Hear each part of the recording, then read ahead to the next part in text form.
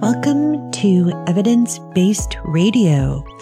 As always, you can find this and other previous shows as a podcast or on the website evidencebasederrata.com. So before we get started tonight, in recognition that Monday is Indigenous Peoples Day, I do want to once again remind us that we are, if you are local, I should say, on Pocumtuck land and also Nipmuc land. And so the Pocumtuck and Nipmuc are the ancestral people of this land. And so I think it's very important to acknowledge that there were people here before Europeans got here.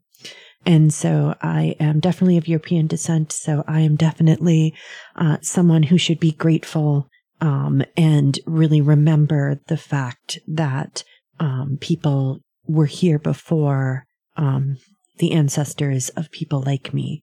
I'm only a couple generations. My family's only been American for a couple of generations. So, as far as I know, so we weren't here when any of this happened, but that does not matter. It's still going on today, and we still treat the indigenous people of this nation in ways that are abominable. And I think it's really important to remember that, especially on Indigenous Peoples Day, but pretty much every day. And so, yeah, I just wanted to make that acknowledgement, and I apologize if I have butchered the pronunciation, which I almost certainly did. Okay, so with that out of the way, tonight we're actually going to start with a story not about COVID-19, but about malaria. And so a vaccine, which is going to be called Mosquirix, has been developed by GlaxoSmithKline, and it is the first to be approved by the World Health Organization for wide distribution. The vaccine will be recommended for children in sub-Saharan Africa and other high-risk regions of the world. And it will be administered in a 4-dose regimen beginning at the age of 5 months. Now, in case you don't know, which I think you probably do if you're listening to this show, malaria is one of man's basically worst enemies. Along with tuberculosis, malaria has plagued the human race for thousands of years. In Africa, most infections are from Plasmodium falciparum, but at least 5 species of Plasmodium parasites can cause malaria, including Plasmodium vivax. And so while early symptoms are mild, untreated infections with P. falciparum can lead to severe organ damage and death, especially in young children. And we can say that malaria deaths have been on the decline in recent years, with increased programs around mosquito control and treatment programs. But despite these efforts, there were still 229 million estimated cases in 2019, with around 400,000 deaths. So this was second only to tuberculosis for a single infectious disease. Though, as you may imagine, COVID-19 has now overtaken malaria and quite possibly also TB in these last 2 years. So those dates were from 2019, right before COVID-19 hit. And so this is a big deal. People have been trying to find cures for malaria for ages. And when quinine was first discovered, it was considered miraculous and amazing. And, using quinine derivatives still does work to an extent, but because this is a vector-borne disease, because it is caused by parasites, those parasites evolve. And so malaria has continued to evolve, and it also evolves alongside the vector that infects humans and other animals, which is the mosquitoes. And so a big problem that is starting to, or something that's becoming a big problem, is that some female Anopheles mosquitoes, which are the species that transmit the disease to humans, are starting to show signs of resistance to insecticides. And so that's a big deal. If they can't be controlled with insecticides, we need something else. We need to have a vaccine. And so it's very, very helpful that this is coming out now. And so again, as the disease has basically evolved with us for a very long time, it's quite good at infecting our system and evading our defenses. And that also made creating a vaccine more difficult. And so basically people have been working on vaccines for malaria for decades at this point. It's not just that they suddenly thought, oh, well, we found a vaccine for COVID-19, so let's turn to other things. They've been looking, just like people looked for a really long time for some sort of treatment. People have been working on this problem. This is a historic moment. The long-awaited malaria vaccine for children is a breakthrough for science, child health, and malaria control, said WHO Director General Tedros Adhanom Ghebreyesus, in a statement announcing their endorsement of the vaccine. Using this vaccine on top of existing tools to prevent malaria could save tens of thousands of young lives each year. And so that sounds great, and it's amazing, and it really is, but like with most things in science, there are some caveats. So it turns out that the vaccine is not nearly as effective as, say, the COVID-19 vaccine that, we have at the moment, which is highly effective. And so the efficacy of this new malaria vaccine is around 55%. And unfortunately, that 55% is really only in the first year. And then there's a steady decline to nominal levels by 4 years out. So by the time it's 4 years out, that the resistance has gone away. And so that's kind of barely enough to qualify for endorsement by the WHO. But because of the scope of the disease and how many people it kills, it's still expected to save huge amounts of children. And so in addition to that, much like with the COVID vaccine, a study showed that combining the vaccine with anti-malarial drugs can reduce the risk of severe disease and death by up to 70%, which is a much more exciting number. And so that's, again, what we usually think about vaccines as being something that prevents you from getting the disease.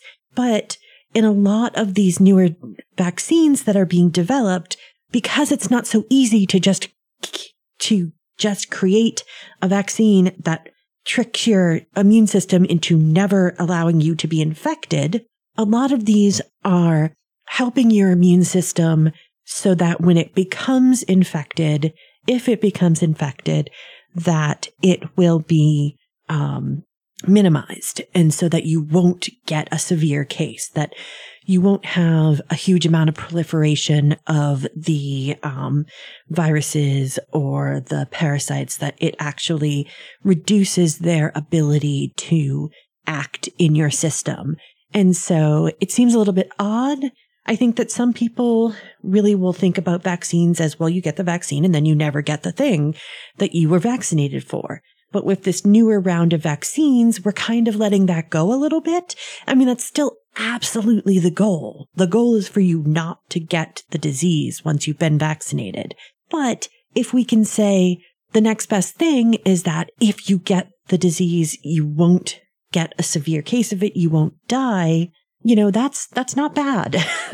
Like that's pretty good too. And so I think it's really interesting that we have a lot of these, well, not a lot. We have especially 2 examples right now of vaccines that have that kind of additional sort of layer to their protection.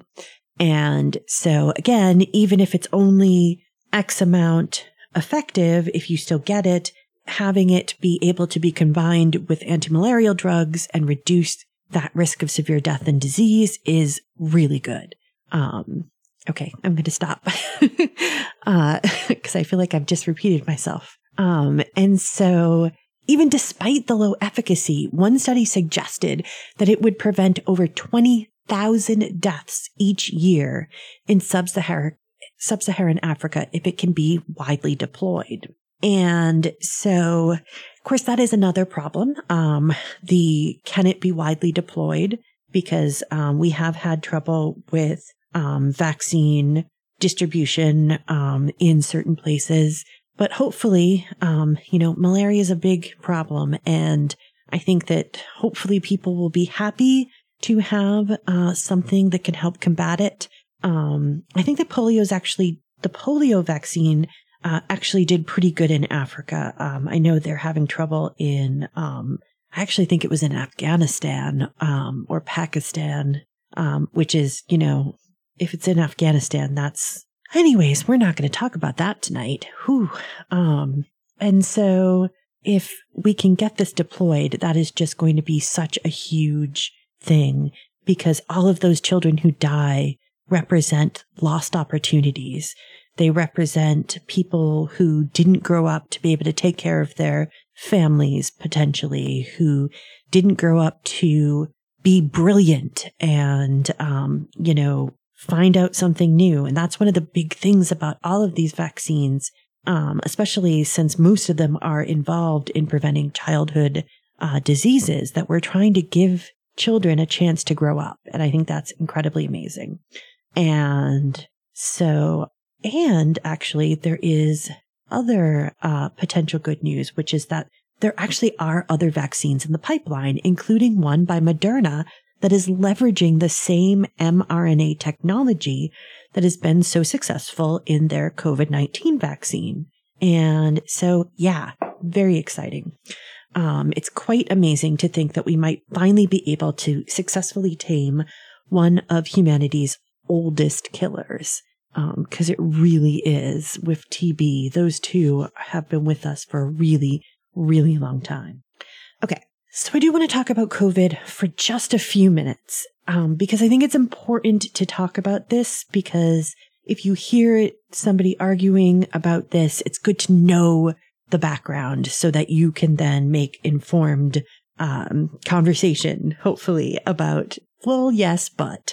And so there was a recent paper that suggests that natural immunity from infection can have some better benefits than vaccination immunity.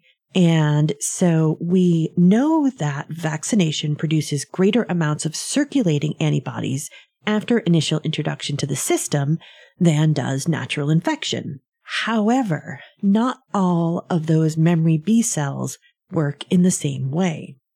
And so memory B cells that are activated by vaccination alone evolve over a few weeks, and then they basically stop evolving and become fixed, while those that emerge from natural infection evolve over several months up to a year, producing highly potent antibodies that are better able to fight off variants.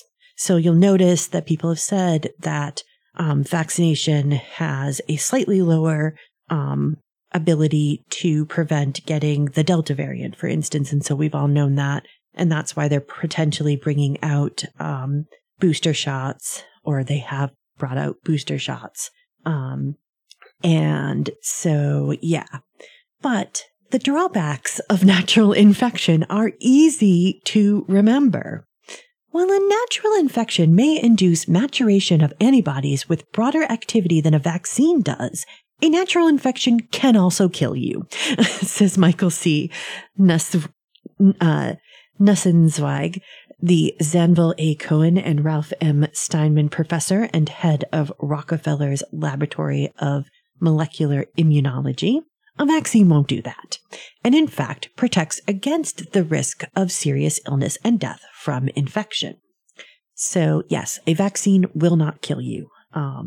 And so that is a huge benefit in the cost to benefit ratio of these two different kinds of achieving immunity. And so recent studies have suggested that within 5 months of either receiving a vaccination or recovering from COVID, some patients no longer retained circulating antibodies, but they still do have memory B cells, which can activate to prevent severe disease. Nissenzweig and his colleagues found that memory B cells rapidly evolved between the first and second doses of the Pfizer and Moderna vaccines. But after 2 months, progress stalled, with the antibodies not getting any stronger. On the other hand, those from patients with natural immunity had memory B cells that evolved for up to a year and were more broadly neutralizing. Now, the researchers posit several reasons why natural infection might produce more evolved antibodies. The body may react differently to infection via the respiratory tract, or the intact virus may be better able to challenge the system than the lone spike protein used in vaccines, or it may simply be that the virus persists for longer in people who have been infected, allowing for more time for immune responses to develop. But again, there is nuance. The vaccine produces plenty of memory B cells that help to prevent severe symptoms upon infection. And so it impacts thinking on booster shots, actually. So boosters will produce circulating antibodies that are strongly protective against the initial virus, but somewhat less so against variants. When to administer the booster depends on the object of boosting, he said. If the goal is to prevent infection, then boosting will need to be done after 6 to 18 months, depending on the immune status of the individual. If the goal is to prevent serious disease, boosting may not be necessary for years. And that's a big thing. And so there is a real difference between a booster to prevent you from getting it at all and a booster that would prevent you from getting serious disease. And it's studies like this that still say to me that we should be cautious with boosters and really trying to turn to getting people the first and second shots of these, vaccines. And unfortunately, because we live in a society where medicine is capitalized in the sense that it is money driven, there is a lot of incentive for companies like Moderna and Pfizer to push for boosters in countries that can pay for the privilege of getting them, as opposed to poor countries where they basically have to donate those doses. And so, another reason why we need to have socialized medicine, single payer healthcare.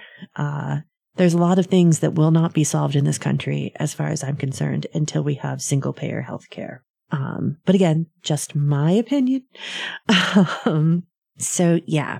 And it's actually really interesting too, because I actually read another study, and they did, some mathematical modeling, which is why I'm a little bit less, keen on it, because there's only so much you can do with mathematical modeling, because what they did was they took other coronaviruses, including the one that causes the common cold, and they did a bunch of modeling and regression testing, and they basically felt that people who got naturally infected could be reinfected as soon as, say, 3 months after having been initially infected. And that kind of relies on variants developing. So basically they said that there wouldn't be this good immunity against variants. And yet when we look at these kind of studies looking at actual B cells, the memory B cells, we do see that there does seem to be better immunity with natural infection.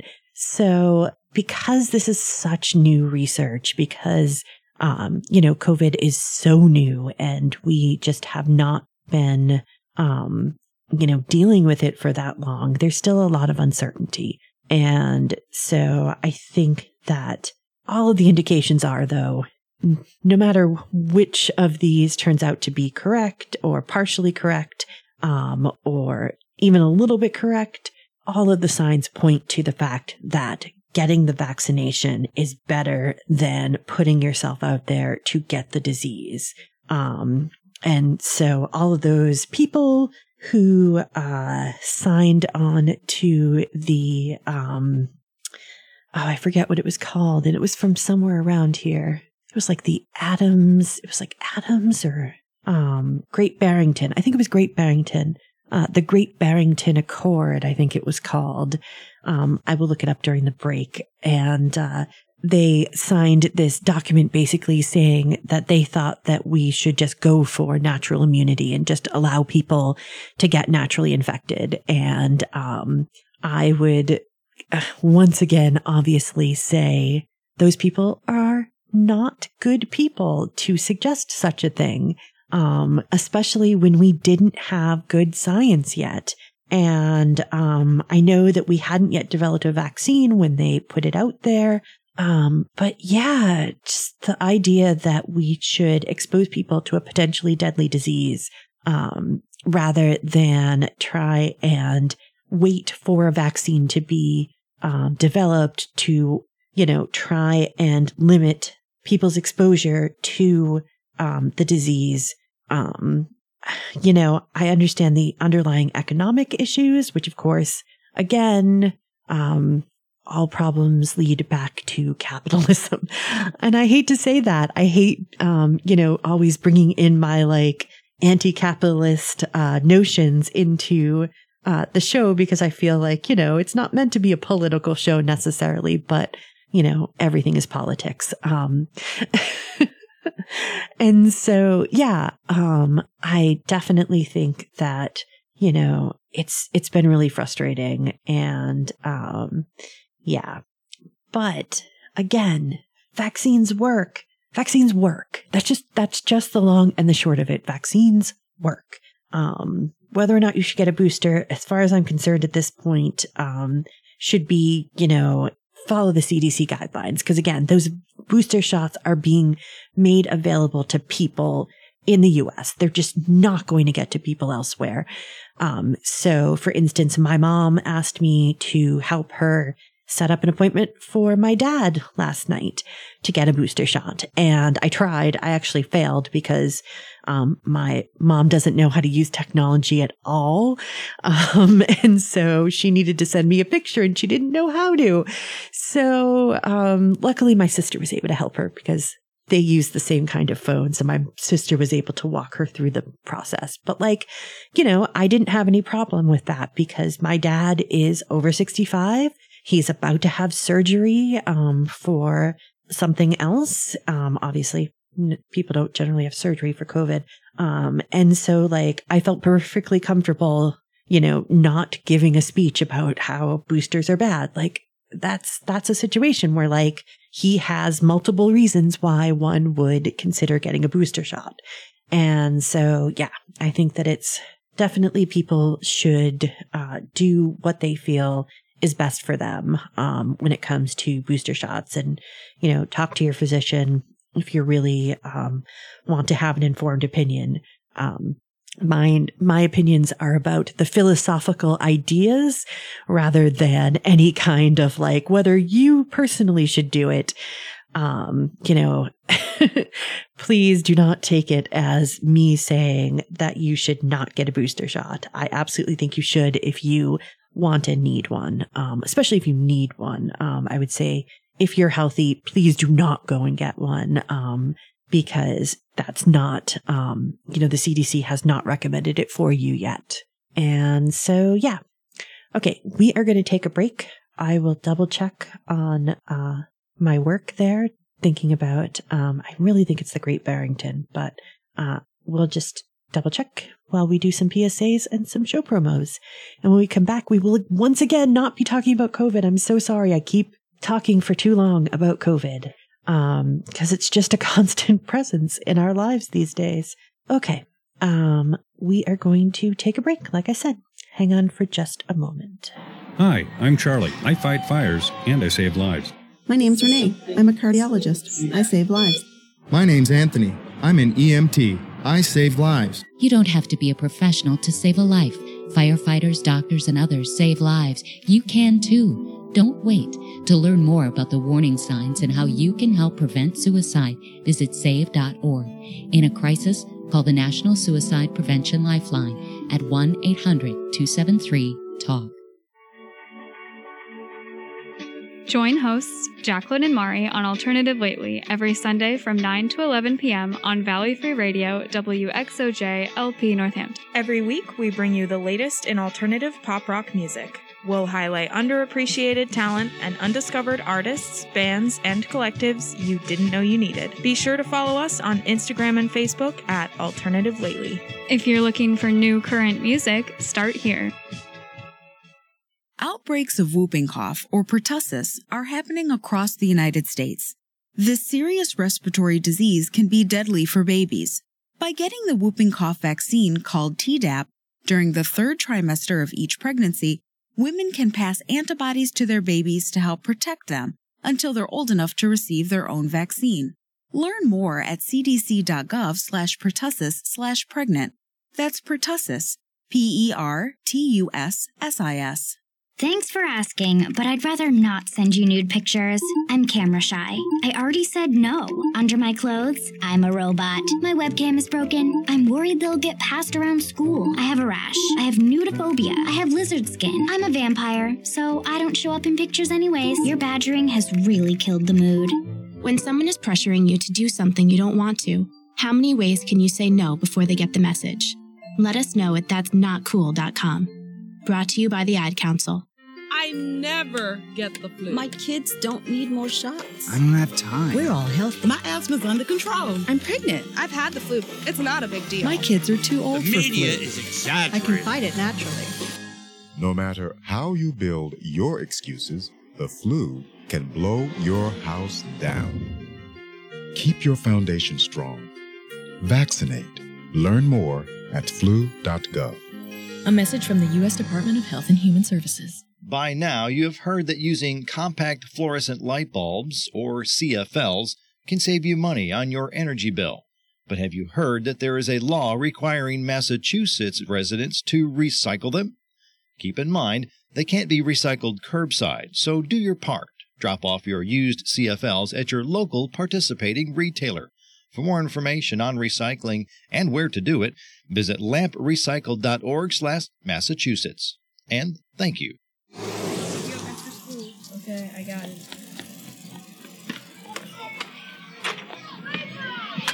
It's easy to take your world for granted. Most days go by without a whole lot of surprises. But what if a disaster strikes without warning?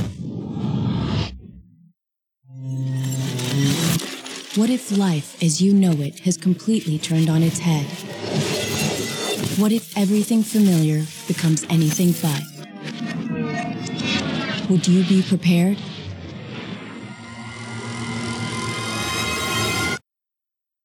Before a disaster turns your family's world upside down, it's up to you to be ready. Get a kit, make a plan, be informed. Today, learn how at www.ready.gov. Ready.gov. This message brought to you by the Federal Emergency Management Agency and the Ad Council. Okay, we are back. And so, yes, it is the Great Barrington Declaration, and they're still at it. They are still trying to say that, they don't believe in, apparently they don't believe in vaccinating children or even having children mask. It's pretty crazy. I just don't, I just do not get these people at all. So yeah, definitely not a fan. But again, we are no longer talking about that subject tonight. We are moving on. And so I didn't get to this last week, but I definitely wanted to talk about it, which is that a new paper in the journal Science suggests that humans were walking around North America much longer ago than was previously believed. And so it suggests that humans were living in the area of what is now White Sands National Park in New Mexico some 23,000 years ago, 10,000 years before previous estimates. Now, the dating is based on radiocarbon dating of the remains of grass seeds found in layers of sediment above and below the tracks. The tracks were laid down on the edge of the now dry Lake Otero during the height of the last ice age, when the northern half of the continent was buried in miles of ice. Bournemouth University archaeologist Matthew Bennett and his team found a total of 61 human footprints to the east of an area now called Alkali Flat, once the bed and shoreline of an ancient lake. That lake deposited distinct layers of clay, silt, and sand. The researchers looked at 7 of those layers that held tracks from both human and extinct megafauna. Grass seeds in the layer directly below the lowest prints dated to around 23,000 years ago, with the most recent dating to around 21,000 years ago, suggesting that humans inhabited the area for some 2,000 years. These data provide definitive evidence of human occupation of North America south of the Laurentide ice sheet during the last glacial maximum, states the paper. The footprints come based on measurements mostly from teens and young adults, or young children, I should say. One hypothesis for this is the division of labor, in which adults are involved in skilled tasks, whereas fetching and carrying are delegated to teenagers. Children accompany the teenagers, wrote Bennett and his colleagues. Now, the prints look a little odd compared to modern footprints. They tend to be flatter, most likely because the people who made them spent a fair amount, if not all of their time, barefoot. The toes are also stretched out, which suggests that they were walking along a muddy lakeshore or in other slippery sediments. The area is actually known for having preserved other trackways, with several of them from later in time being preserved, including one that involved a teen or short woman carrying an infant crossing paths with mammoths or mastodons and giant ground sloths between 10,000 and 15,000 years ago. One track actually shows a giant ground sloth that walked toward a person, seems to have noticed them, and then changed directions to walk away. We are making the sloths think twice about getting anywhere near a human being, and that is exactly what a prey animal does to avoid a predator, Reynolds says. So it tells us a lot about humans' place in the ecosystem at the point when we arrived in the Americas. The prints at White Sands are so unique in terms of getting us behavior and not just morphology. It means that we can actually sense these sorts of attitudes of one species to the other. And so again, the researchers suggest the teens represented in the new trackway may have been fetching water or gathering food. And so interestingly, if this dating is correct, it suggests, again, that humans were in the Americas before the last ice age, and therefore they might once again be implicated in the extinction of megafauna, which we still fairly poorly understand why there are no more giant ground sloths, which always makes me sad because they just seem like such amazing animals. And, the only remnant we have of them now is avocados. Fun fact. But, yeah. So maybe we did kill off more megafauna because we actually were in the Americas earlier than people thought they were. Now, of course, this is a huge change to the established idea that humans arrived in the Americas around 16,000 years ago, and so will, of course, need to be scrutinized to be sure that the dating is correct. And so, for instance, aquatic plants like the species of grass used for the radiocarbon dating can sometimes look older than they are. And so this is the sort of water effect or ocean effect. And so this is always a fun thing with creationists. So creationists often use the fact that marine fossils can appear much older than they are as a supposed gotcha for evolution and radiocarbon dating and all of these things. But it just is because the carbon in water is often older than it would be if the fossils that were created were on land. But Bennett and his colleagues actually compared radiocarbon dates for both terrestrial and aquatic plants in the area, and they gave the same age ranges. And it might not be that big of a leap. Other new evidence has suggested pushing back the arrival of modern humans into the Americas. And so a paper from last year described stone tools discovered in a cave in Mexico, which were found in a 30,000-year-old layer of sediment. Now, both of these are much more likely than a claim from California of a 130,000-year-old mammoth butchering site. Now, known evidence puts modern humans still firmly in Africa and the Middle East at this point. We hadn't even made it to Europe. And so that is definitely not as strongly supported by any means whatsoever. But again, one has to say that our fossil record is very sparse. And so sometimes you find these really cool things that push back time. But I still think the 130,000-year-old, it's basically just from some rocks that they think look like humans made them, but sometimes rocks just look like humans made them. And so we'd need a lot more than just some possible stone tools to push back people being in the Americas to 130,000 years ago. I think that 30,000, that kind of time frame is much more realistic, especially 20 to 21,000 years ago.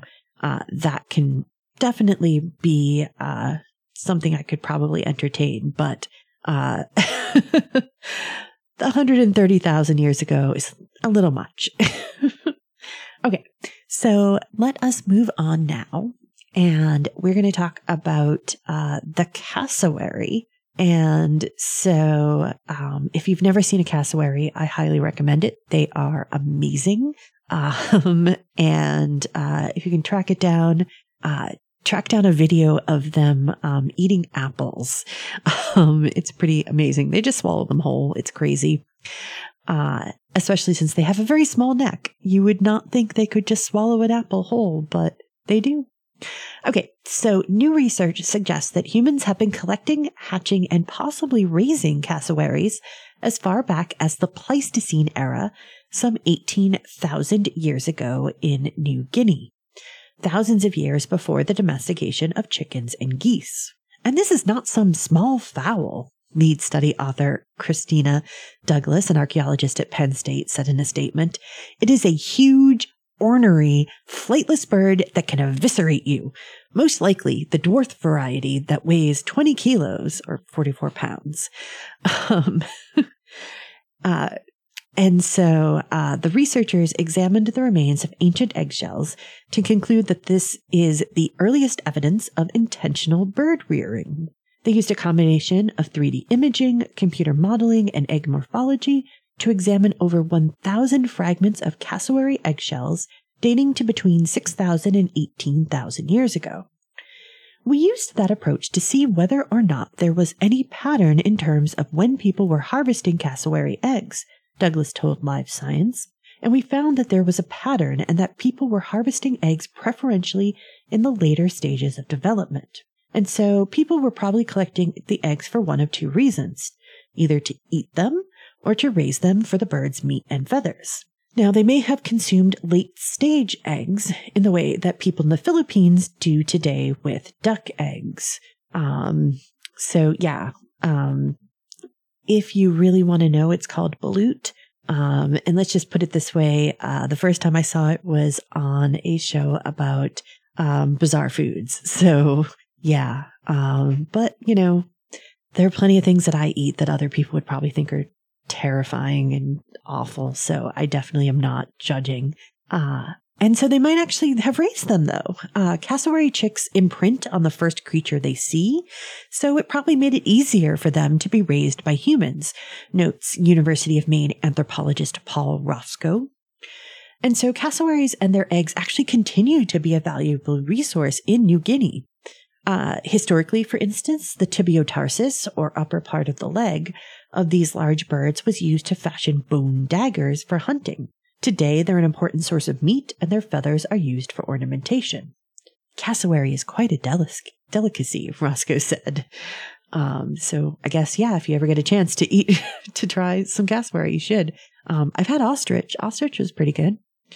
You may be more familiar with some other traits of these large birds, which can reach nearly 6 feet tall and weigh 120 pounds for the non-dwarf variety. And that includes the fact that they can be very dangerous. They have these really large 4-inch claws, and if they feel threatened, they will use them, Douglas said. And so they have actually been known on very rare occasions to kill humans. But the moral in the end, so to speak, of the story is that ancient hunter-gatherers were no less adept and intelligent than their agrarian cousins. People had this very sophisticated knowledge that they were passing down from one generation to the next, she said. And this kind of research reaffirms the importance of local and indigenous knowledge.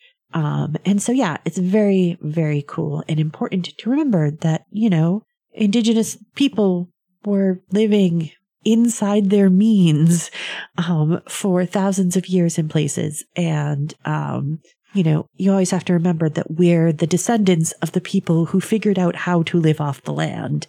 And so it is definitely something that I think that, I'm constantly trying to remind people that our ancient ancestors were just as intelligent potentially as we were, in the sense that they have all the potentiality. The brain has all the potentiality today that it had back then. So our brain has not evolved too much since then.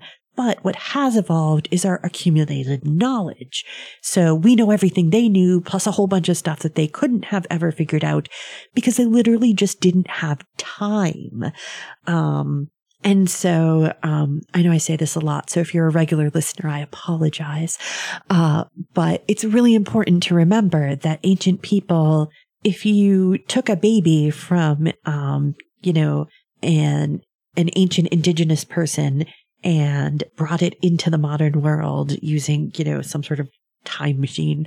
I don't believe that time machines are possible currently. But if you brought that baby and raised it as a modern human, you would never be able to tell that they weren't born in the 21st century. You'd never be able to tell, as far as, everything that we have seen from people who are, modern humans who actually are able to do these sorts of things at this point in time. So by the Pleistocene, I definitely think that if you were able to take someone from the Pleistocene and raise them in the 21st century, you would never know the difference. So very important to remember that people are the same today as they were back then. And so, we just have more things to distract us too. I was watching a video. I don't know why I do this to myself. I was watching one of those videos where people are like, ancient people didn't, had all these amazing things that they did and nobody knows how they did them. And it's like, we just don't sit around thinking about how they did them. And most of the time we do actually know how they did them. But the pyramids, people are always like, you can't lift rocks that large. And it's like, we just don't anymore. So the biggest machines can't do it, but the biggest machines weren't built to do it because nobody makes buildings like that anymore. And so we absolutely almost, I can't imagine we couldn't build a machine that could move those rocks. We just don't. Because there's no need for one of them. So it makes me frustrated. Anyways, let's talk about Percy. The Perseverance rover has done something cool. So let's talk about that instead of me rambling. Researchers were able to tell that Jezero crater once held liquid water, they weren't quite expecting the evidence of water deposition that Percy has found in recent months. And so, examining pictures taken by the rover, Nicholas Mangold, a planetary scientist at the University of Nantes in France, and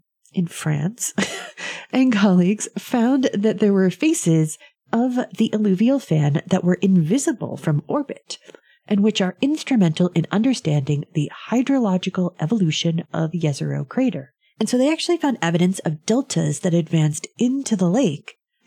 And they also found that the uppermost fan strata was composed of boulder conglomerates, which suggests that rather than a regular flow of water, later deposition was influenced by episodic high-energy floods. So the researchers used images taken by the Mastcam Z camera and the remote micro-imager of the SuperCam instrument to take long-distance images of the Western Fan deposit.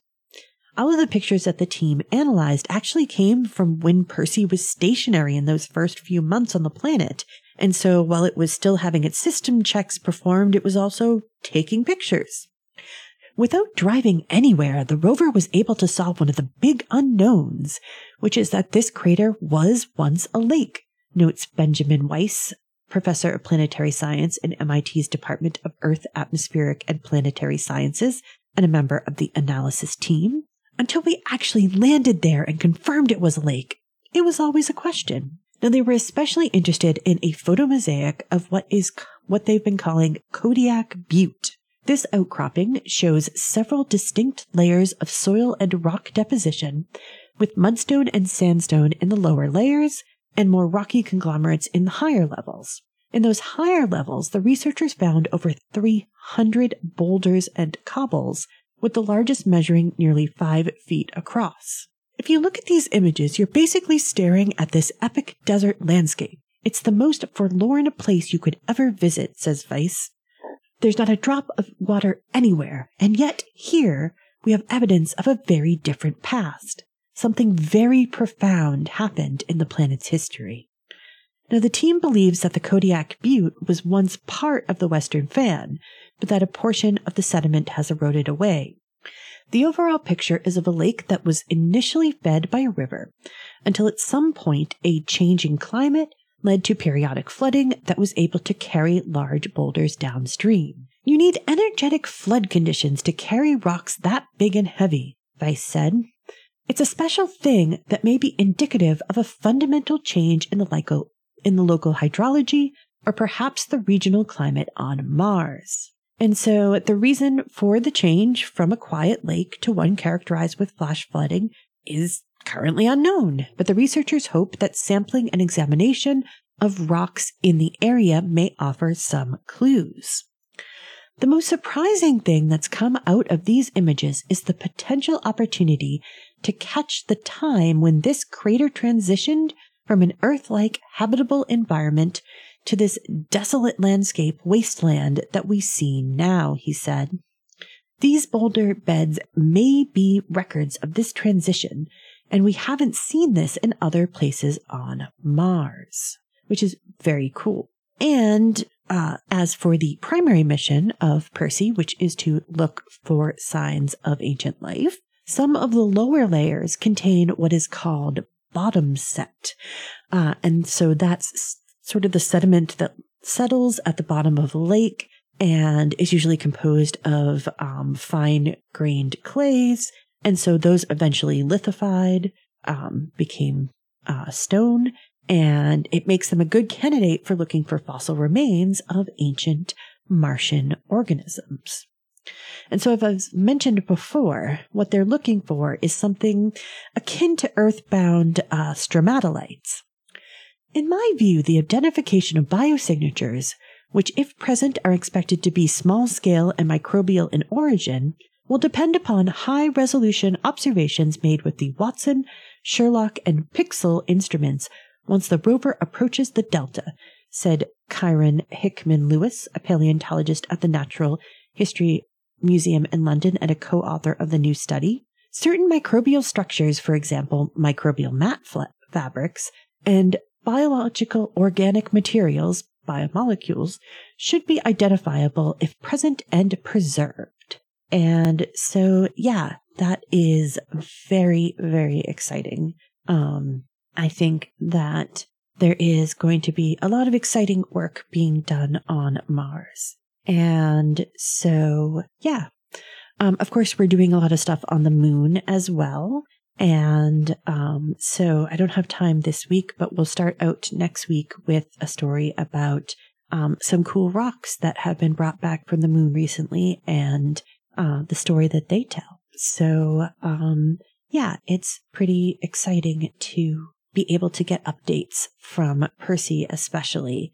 I really am excited about all of the really good work that is being done on Mars. And it is very exciting to think that we have all of these rovers and all of these orbiters doing just this amazing science. And again, how far we've come from our hunter-gatherer and early agricultural ancestors. And so I think that it's really, really kind of cool. And I hope that if you have the day off on Monday, that you enjoy it. If you're listening to this in real time, if you are listening to this in the future, then I am sorry for implying that you might be able to enjoy your Monday off if you have to go to work on Monday. I have to go to work on Monday, so, things happen. Anyways, that is all the time I have for tonight. And so thank you for listening to Evidence-Based Radio. Evidence-Based Radio is a member of the PlanetSide Podcast Network. To learn more, go to planetsidepodcasts.com. The theme song is Widgeon by Birdboy. Purchase the full song at smarturl.it/birdboy.